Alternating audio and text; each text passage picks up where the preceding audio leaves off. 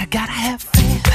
I gotta have You're listening to Faith at Work, brought to you by LymeRevive.org. Information and healing for Lyme disease.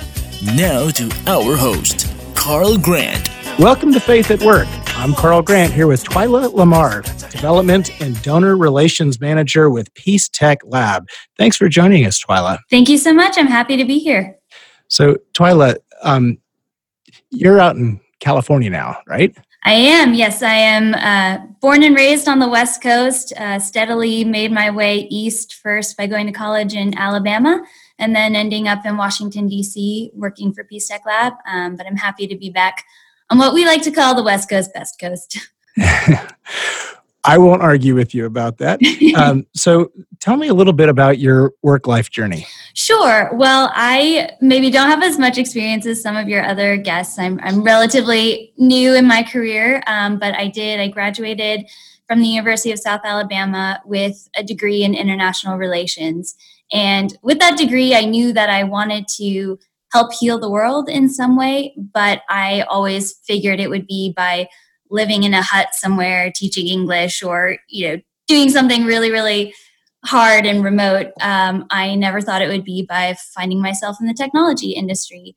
But like most undergrads, I left with big aspirations, and then the job market reality kind of quickly came crashing down. But I was fortunate to find myself working in sales for a pioneer of the tech industry, WebTrends, which was kind of for a long time on the leading edge of big data analytics. People who've been around probably recognize the name, not so much anymore now that Google is such a big player. But I learned a lot from that. And I think the biggest takeaway I took from that was just, we have all of these huge companies and corporations with these amazing digital tools at their hands.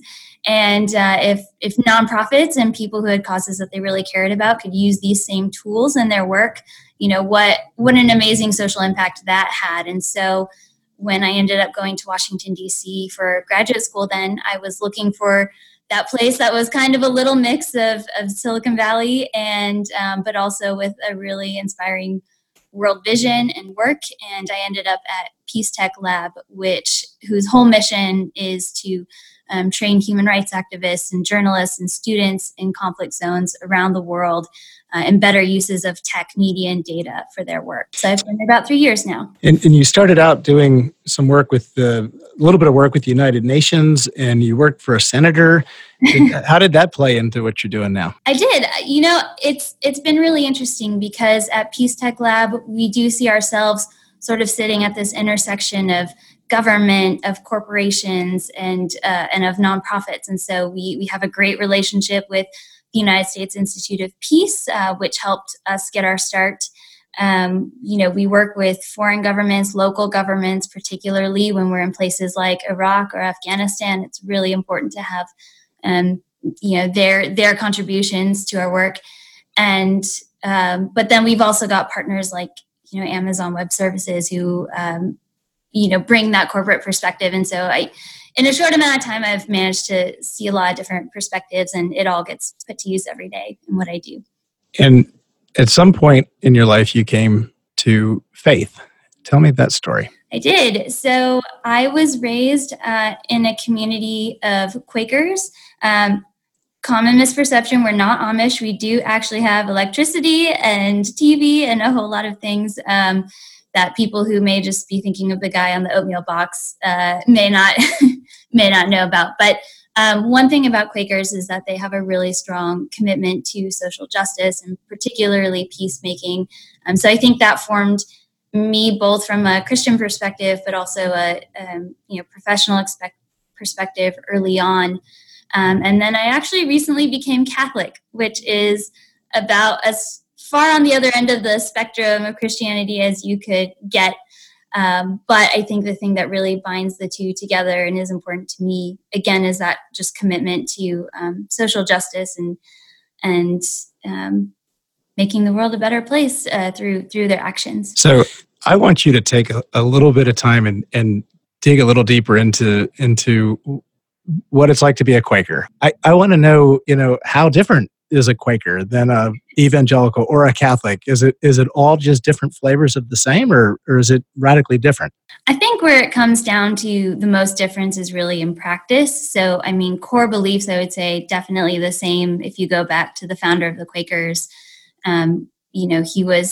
he was all about having a personal relationship with God, and that was what was always emphasized to me. And in a way, it was very refreshing to grow up with sort of all the symbols and tradition sort of stripped away, and the focus really being on God's voice working in your life. And so one of the ways that that's lived out in practice is that you don't really have a structure in the church. Some churches have pastors, but generally it's the whole community teaching each other and learning from each other on a Sunday.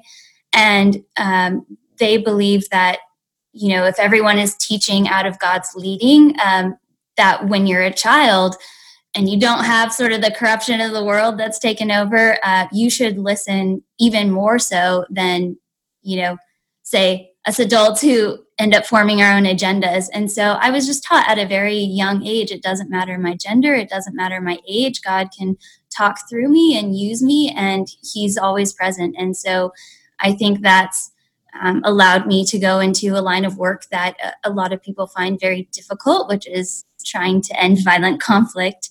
It's a line of work that you're very in danger of experiencing burnout all the time because the problems are so complex and so massive. And so I think my Quaker upbringing definitely gives me that central, internal peace that the Bible talks about to come back to while working for a broader, more worldly sense of peace. And the Quakers were historically pacifists, right? That's right. They were some of the early abolitionists that, were very active in the Underground Railroad and abolishing slavery. A lot of that carries into today. They commonly protested wars of all kinds. But what I like, there's a difference between being a pacifist and being passive. And so I grew up with a lot of role models of different ways to address and handle conflict. So I passed through a historically Quaker town on the way home every night. And I live in Virginia, and it was the one part of Virginia that stayed loyal to the Union, which was kind of interesting to me. Nobody ever talks about it. I just know the history from living in that region. So it's very fascinating. And in the Catholic Church, it's the complete opposite. It's very hierarchical. So how have you made that transition? I think the word that God really spoke to me over the process of becoming a Catholic was the word unity. And there was a big importance to me. I got married, and so, unity with my husband was one factor, but it was also more unity across the broader church. And I felt that the history of the Catholic Church, tracing their leadership all the way back to Peter as the first pope, all of that really spoke to me in a sense of, not to say that it's better than anything else, because I do believe everyone sort of practices in their own way, and there needs to be accommodation for that. But there was that sense of unity. And when I go into a Catholic church and I look around, I see such diversity there, where we're all worshiping, in the same mass, but you have people from the Philippines, and you have people from Vietnam and China and Mexico, and it's all just sort of, I don't want to say effortless, because that's obviously built up over centuries, but I think it's really a reflection of what we're going to see in heaven. The diversity and the just the various shades of God's people. Mm-hmm. And you've touched on this a little bit, but I want you to go a little deeper on how you integrate your faith with your work. So I think a question that's probably on a lot of people's minds is, how hard can it be to live a life of faith when you're working for peace in a nonprofit? But I think in many ways it's almost harder than if I were just in a typical sort of corporate environment, because there is so much sensitivity to religion and conflict and perverted strains of religion being used to incite conflict. And so my faith that I live out comes much more, I think, through my actions and just loving people as Christ would.